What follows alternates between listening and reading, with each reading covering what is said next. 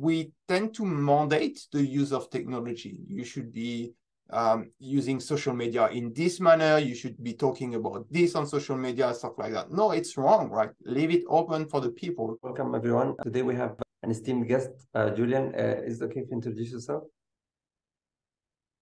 Yeah, thank you, Hassan, for having me on your show. I started Peoplelyzer in 2020, so peoplelyzer.org, and I am specialized or expert in change management. I've been doing change management during 25 years, which consists in bringing change inside the organization or different contexts. That's me. Okay, so you see in the world today we have like a lot of talk about decentralization. What does it actually entail? Like when people say decentralization of, like, for example, money or organizational structure or something like that, what does it mean actually? Yeah, exactly. So people tend to use terms without really understanding them sometimes. It's good to step back. And I think it's what we want to do during this podcast is stepping back a bit on decentralization, give a bit more context to the people so that when they think about decentralization, when they want to decentralize something, they actually get a better understanding of what is it and what they can do about it, right? So when we talk about decentralization, we also need to talk about centralization. Because at the end of the day, if you want to decentralize, it's because something has been centralized in the first place. Otherwise, you wouldn't even ask yourself the question or think about decentralizing something.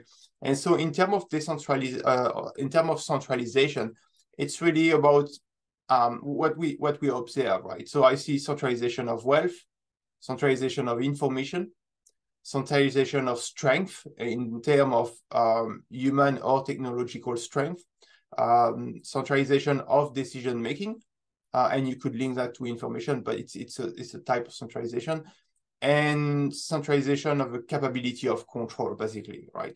So this is the centralization that we tend to observe in the current world. And so from a practical angle, what do you see, right? You see centralization of money, for instance, of wealth within a certain number of persons, centralization inside organization, corporation, right? Centralization, for instance, in terms of asset management, right? When you think about BlackRock, Vanguard, State Street, right? So these are different types of centralization that you can observe, but they all come back to similar pattern around information, wealth, strength. And so when we think about decentralization, it's usually those stuff that we want to address. But I would advise the people to also step back around. Also, like, I want to decentralize. Why do you want to decentralize? And I think I mean, reason... like the question is it like what makes centralization good or bad, and why decentralization? Because some people perceive that centralization is always bad, and maybe decentralization is always good. So is this true? I think it's about risk management, right? So when you look at centralization, let's say we live in a village, right? And some of the people start to centralize the wealth or all the resources, right? And as we observe them to gather the resources and the wood, the water, whatsoever, we tend to think for ourselves like, there might be a risk actually, because I start to have nothing, right? And they start to have everything and I start to have nothing. It's a bit what's happening in the world when, for instance, you look at the wealth of the 1%, the people are super rich, increasing their wealth more and more and more and more, right? As you can see it through the statistic. But then the other people are like, okay, the wealth is going towards those people, but what about me? So I think centralization is actually a risk, right? And it's because we perceive it as a potential risk, a risk that, I don't know, we own nothing or we don't have access to information. But at the end of the day, if you look at the pattern, it's the risk of not having access to something anymore, right? You used to have access to something that used to be available at your level here, right? In the village, I used to have it in my house. Now it's centralized somewhere. And as we perceive a risk, we think about decentralizing, right? And then we go into action to decentralize. If we think about centralization or decentralization, let's say, for example, maybe someone would argue that it might create chaos. Is this like possible? Like, let's say, for example, we're managing in the village, we're managing like the water utility of the village. So is there like an aspect to centralization that might be useful? So I think I'm your just question like is trying to challenge, just to your question is excellent, Azan, right? Because it's true that some people will think that if you decentralize, if you actually kind of empower the people at the edge, then there will be chaos. So actually, what you can do to prevent so usually it's a fear that does not happen. So it's in your head that you think this. But if you actually let it happen in reality, chaos will not happen. So I remember there was a forum, right? And basically, you remember the Pong game, right? The Pong game of the ball bouncing between two walls, right? And the experience they did was that in the room, people had card. They had the blue and red card, right? Everyone had the blue and red card. And so what they did is that those with the blue card control the right band, okay? Those with the red card control the left band. And so it was randomly assigned to people, right? But yet people managed to actually play the game. So can you imagine, right? There was no defined rule and stuff like that, yet they were able to, by showing the blue card or red card, to control the band on the screen in front of them. And there was around, I think, 500 people in the room, meaning that if you think about it, you tend to think that there would be total chaos, that the game wouldn't even work because people are not able, there's so many cards, right? So many people, and they can't communicate between each other. It's like, it's not possible, 500 people, yet everything was working. Meaning that we always have a preconception of okay, what will happen, but actually it doesn't turn in this manner. What we could do, just let me add on that, we could do is usually you could create some principles, some codes, basically some basic rules that people need to respect, and that help to frame the system, to create some boundaries. But at the same time, you don't want to control too much a system because you don't know what will happen. So let it go first, see how things turn out, and then put rules if necessary. Don't put rules from scratch. It's always we tend to be control freak, unfortunately. It's the way we've been educated by the system, and we tend to put rules everywhere. It's not beneficial for us. I was actually just going to ask you about this. Like, is it okay if then maybe that we have like a set ground rules and then, but like the idea that you mentioned is very important, that if we try to estimate what will happen in the future, maybe we will over-regulate. So it's better that the rules be introduced as needed, basically. And I think Elon Musk mentioned something about like also maybe there should be a mechanism to also remove all the regulation that is no longer valid. Because you see all this, actually on YouTube, there is a lot of videos about this, people breaking rules that are very ridiculous because they are like 200 years old, 100 years old. Yeah. So yeah, so it's important. What you're touching again, it's very important. So when we think about decentralization, we need to think about it in a context, and the context usually is a lot of laws, right? We are I don't know the case in Indonesia, but in Europe we end up with system, especially in France, in Spain, where we are over-regulated. There's regulation everywhere, right? And when I dig into those regulation, when I look at the regulation, it's basically hundreds of pages of legal jargon, right? Which is, most of the people don't understand it. And so in this context, what I would advise is start from scratch. It's almost that we need to start from scratch. And I think that's the reason also we go into crisis and chaos. And then as a crisis happen, or chaos happen, we often start back from scratch, right? Create a new system. Why? Because it's often impossible to find out what you need to remove from the previous system. It's just too complicated. Like, let's try to remove regulation. Okay, which one to remove first? It's impossible. You cannot tell, because the system has been, but it was done on purpose to create insane regulation so that we've got a whole legal system that actually feed on this jargon and complexity to make money, right? But I would advise to sometime forget about the existing system, create something new from scratch, and as you say, right, see how the things behave, and then put rules if necessary. Don't think in terms of rules first. Let the system play as it should play, and then see how it behaves and put rules or codes or principles if necessary. Is there like a very good example to illustrate this, like in practicality, like in real life? Yeah, sure. So I used to do, well, I still do, but change management inside the organization. And as we try to empower to decentralize decision making. So let's imagine we have a team of 10 people, classic team of 10 people in a company. There's a boss, okay? The boss is taking most of the decision for the 10 people. You need to do this, blah, blah, blah. Okay, we start to change. We want to decentralize decision making. So instead of having the guy, the boss, taking the decision all the time, we start to look at what are the type of decision that you need to take.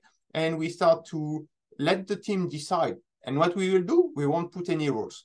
But regarding those type of decision, let's say we've got 5 types of decision to take on a weekly basis. Let's say decision number 1, type number 1 and 2 will be delegated to the team from now on. And so as the team start to gain new responsibility, we have decentralized decision making. We see how the team behave. Is the team able actually to take decision? And what's the quality of the decision making of the team, right? When they take a decision, right? And so based on the result, we adapt.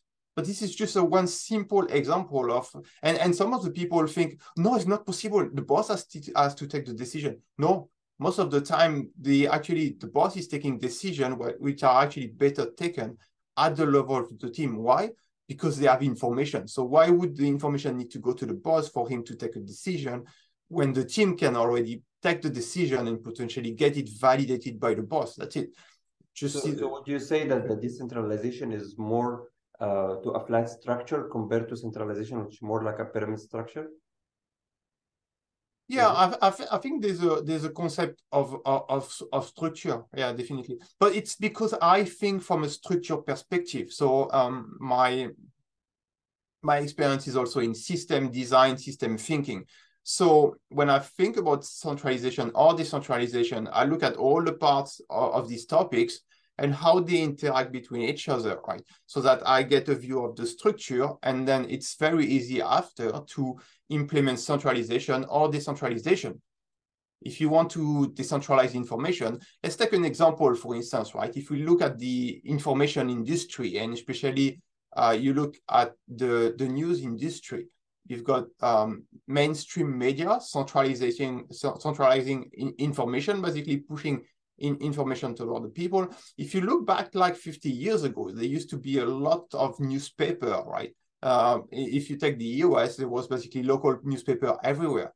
So local point of information basically being emitted. Now it's more centralized into ABC, CSBC, and also CNN, all those mainstream media. But then if you look at that, well, what's the structure and how can we start decentralizing information, right? And it's what's happening, for instance, through, I don't know, alternative media like Patreon, Substack, where people become the point of emission for information, basically, right? So you basically almost decentralize journalism, but you just come back to the previous state, right? 50 years ago, it used to be like this. It's just that instead of being paper-based, now we move toward digital, right? Stuff like that. And maybe like also technology allows it to be like down to the individual level. So instead of, for example, having the city level, it's like now up to the individual, like we have the individual journalists and all this. Yeah, it's very and we do see something paradoxical a bit, right? It's that digital as digital enable decentralization, right? As we see through cryptos and stuff like that. But at the same time, there's still most of the time a central point behind the technology. And this is what we need to be extremely careful about, because sometimes people are too enthusiastic about the tool and say, okay, crypto or whatever technology to decentralize. but they forget that actually when you look at the technology in detail, there's actually still a centralization point. And then if this stuff fail, if the risk really happen on this stuff, then it's game over for the rest, right? So the challenge is really to create tools, because this is what it is, right? It's like stuff like crypto are simple tools that enable really full decentralization without any centralized point at any time. This is really the challenge, because once you've created that, then it's full decentralization, and it's really enabled to do fantastic stuff, right? You don't have, no one has the capability to come in the system and re-implement centralization at any point. And that's the key point.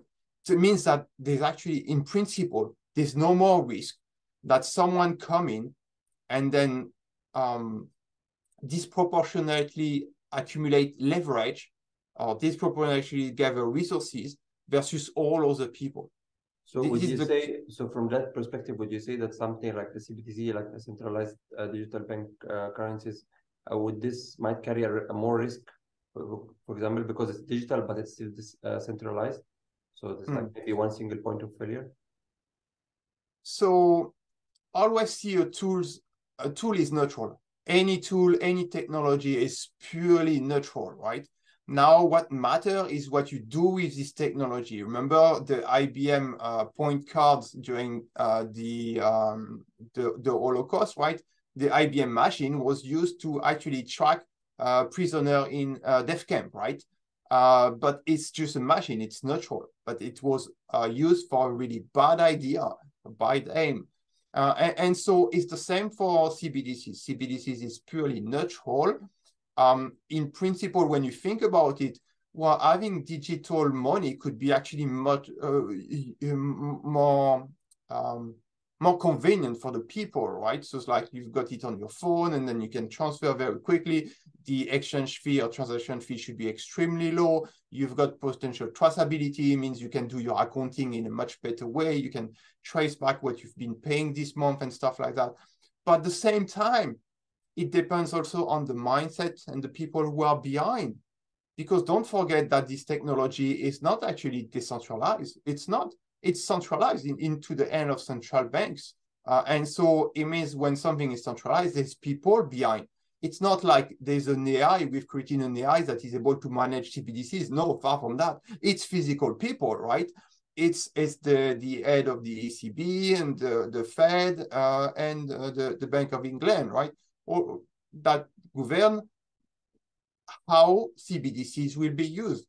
And so when people come on a show or go in forums like the World Government Summit or the IMF Summit or the World Bank Summit and tell you that with CBDC, you'll be able to program what people buy and what people don't buy, then you should start to be worried. And again, coming back to our approach, it's purely risk management.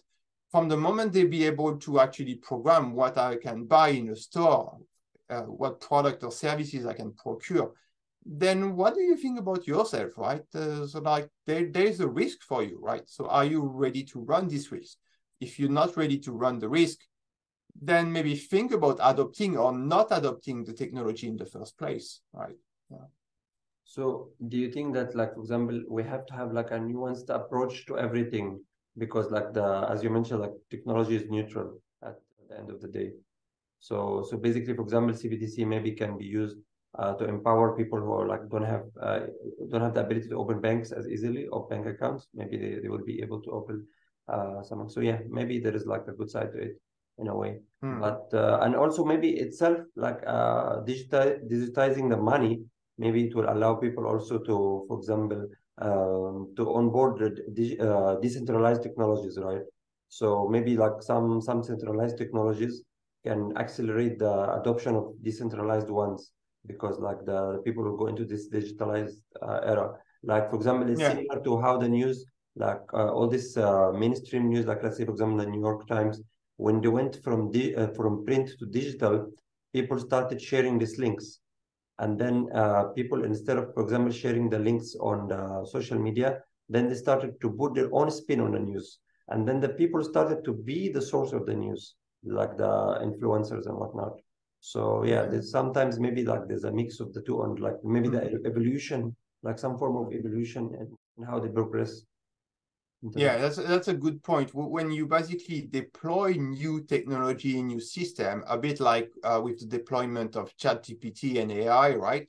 You actually don't see all the use case from day one, right? You have so the guy thinking about centralization and deploying the system think that the system should be used in a given manner, and so he will usually, as we saw see in the current system, the current context, the people having decentralization and deploying their own system mandate the use of the system. You need to use the system in this manner.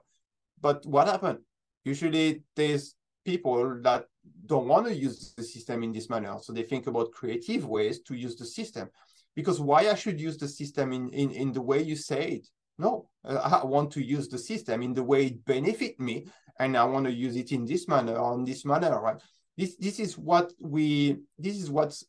society has been going wrong in a way, right? Instead of deploying technology so that people can make best use of it, right, for their own interest and whatever they need, we tend to mandate the use of technology. You should be using social media in this manner. You should be talking about this on social media, stuff like that. No, it's wrong, right? Leave it open for the people to. So it's like we're coming back to the regulation also, right?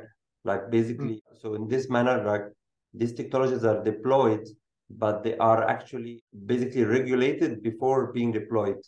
So I think that's the problem here. Yeah, but it comes back to who is deploying those technology and for what purpose, because at the end of the day, if you look at history and especially the 120 last year, it has been deployment of technology or domain or whatever in a very strategic manner that benefits a number of people and doesn't benefit the rest, unfortunately. This is the pattern we see through history. Now the problem is that because people don't read anymore, I would say, or people don't research anymore, they don't see that. They see it as a new tool that is cool and will be easier for life. And that's the way it is mostly presented to people most of the time. It will be more convenient. You'll be protected from hackers. And that's the reason why your banking system or your bank currently talk to you about hacking all the time, because they prepare you for the introduction of CBDCs. They want you to be scared. And so I prepare the problem to talk to you about the solution, which will be CBDCs, will be safe, will be convenient. But unfortunately, it's also about control and not your personal interest. So you need to be careful. It belongs to people are responsible. It's for them to take the decision, but they need to take the best decision for themselves. And I would say, yeah, you can go for it and try it, but you will see what happens. But for all those who are capable, it's very important. This message, I think, is super important. Is for all those who are capable to build solution. Try to engage yourself into doing something, basically. Participate in startups, create a new product, whatever, do something. Because there's a lot of things that remain to be done, and when we see the capabilities that are available, like AI and stuff like that, we can do fantastic stuff, right, for the people and for the need of the people. So there's no problem with that. So does the Peoplelyzer mission fit into this, or like what is actually Peoplelyzer mission is? Oh, definitely. So the goal of Peoplelyzer is to help people to transition toward a world where we put money on the back seat, and on the driver's seat we put our well-being, meaning that we care more about our well-being and happiness than about just paper money, right? Because it's all what it is, right? And paper money benefit the guy who has the hand on the printer and who own the printer, right? And so in that context, inside Peoplelyzer, you've got a wide range of solutions. But we've got, for instance, so you are talking about CBDCs. We've got networks and organizations that create their own tokens, for instance. So, for instance, if you work 1 hour, you get 3 tokens, right? So basically, you are the money emission. By the fact of working, you basically create tokens, and those systems already exist. It's just that it is not easy to get them to fit inside society. But the value is actually very interesting in terms of like, okay, my time equal your time. So whatever we do, be it a doctor or a surgeon or a clerk or a lawyer, the number of hours as an equivalent in terms of token. That's it, right? And so this is one system existing. I'm thinking about decentralization of information, for instance, as well. There's Crowdbunker in France. So Crowdbunker basically was born as an alternative to YouTube. It's a kind of French video platform, but the goal is to let information not be centralized, right? So basically, there's a decentralization of information. There's no censorship on the platform, so there's no filtering. And it doesn't mean that people say bullshit. No, on contrary, again, you don't. So who determines like these filters in the system? Or sorry? Is the filters predetermined, or do you determine the filters, like for example, for something like this, on an ongoing basis? So there's no filtering on Crowdbunker except those the basic filtering, like for instance bad words or bad language and stuff like that, right?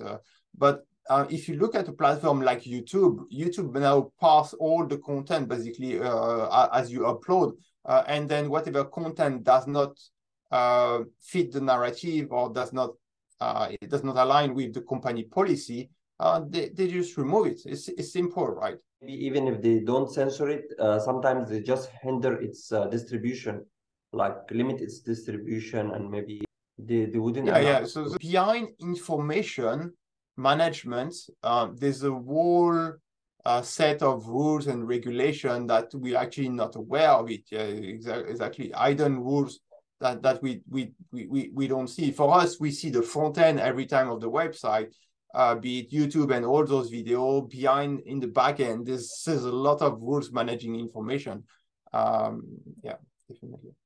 Very nice. Okay, thanks for sharing today with us like this idea about the decentralization, also like the concept about like how does like Peoplelyzer like basically prioritize people over the systems themselves, right? Over the tools. Is there any way that people can reach you? Like, is it peoplelyzer.org, right? Yeah, they just go to peoplelyzer.org. How about social media? Do you have like any specific social media handles or something? So I'm mostly focused on peoplelyzer.org. There's a contact tab. They can contact me. I make it easy for me to manage information as well. So I don't try to expand everywhere. There's a YouTube channel as well. But reach me through peoplelyzer.org. And last thing is that for all those who've been listening to this podcast and want to work on decentralization, go for it, right? Document yourself, study a little bit on decentralization and centralization, but go do something, because it's a fundamental domain of what we do in society, right? Centralization of information. And it's almost also like starting. It's like almost like a revolution starting. So anything you do, hopefully, will benefit society. Yeah, definitely. Thanks for your time today. Thank you, Azan.